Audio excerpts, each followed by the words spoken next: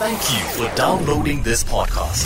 Play along and test your brain with the Discount Brain of 702. Get to 702.co.za for more info. 702. The BRICS Report. Brazil.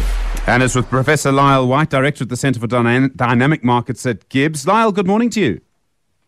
Morning, Stephen. How are you doing? Yeah, I'm very well. This Zika virus, I mean, we know Brazil's facing all sorts of economic problems this year. Its economy is going to contract, but the Zika virus must have a huge impact as well. Yeah, Stephen, the Zika virus has captured the world's attention in much the same way as Ebola did with the outbreak of Ebola in West Africa in 2014. And the impact is going to be huge. It's just at a time when things economically couldn't get much worse for Brazil. There is now serious talk that the Zika virus may even cancel the Summer Olympic Games scheduled for August. The U.S. Olympic Committee has warned athletes and staff to consider skipping the Rio Games. So Zika has really threatened Brazil's public health sector, tourism revenues, and the country's overall prestige. It's a very, very serious issue at this stage. Are they trying to come up with a vaccine? I mean, are they reaching deals with people to try and work on that?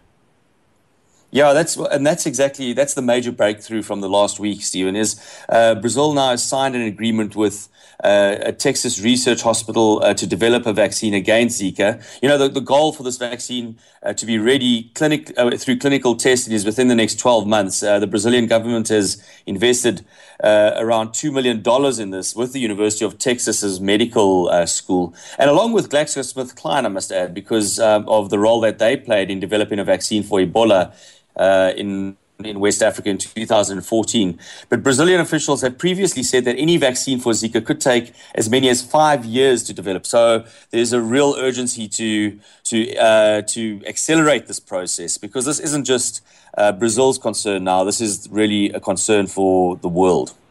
When you look at the Brazilian economy, I mean, a lot of it sort of looks a bit like South Africa.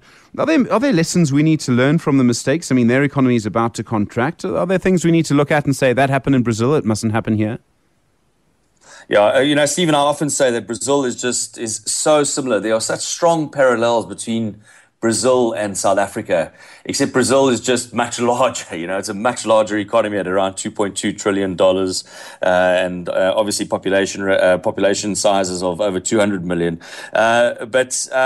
Just in terms of the lessons that can be learned from a collapsing economy, it's mostly around confidence, Stephen. It's mostly around confidence that needs to be instilled in investors, international investors especially, and obviously the consumers. Now, Brazil has the sentiment in Brazil is actually much worse than what it is in South Africa. They have had years of missed goals, which have shown Brazil how difficult it is to really rebuild confidence, because this, they had that long that 10-year period where things really seem to be booming, and that, like I said, only lasted for a decade, and now they're back to the cyclical boom and bust stage that they were in for so long.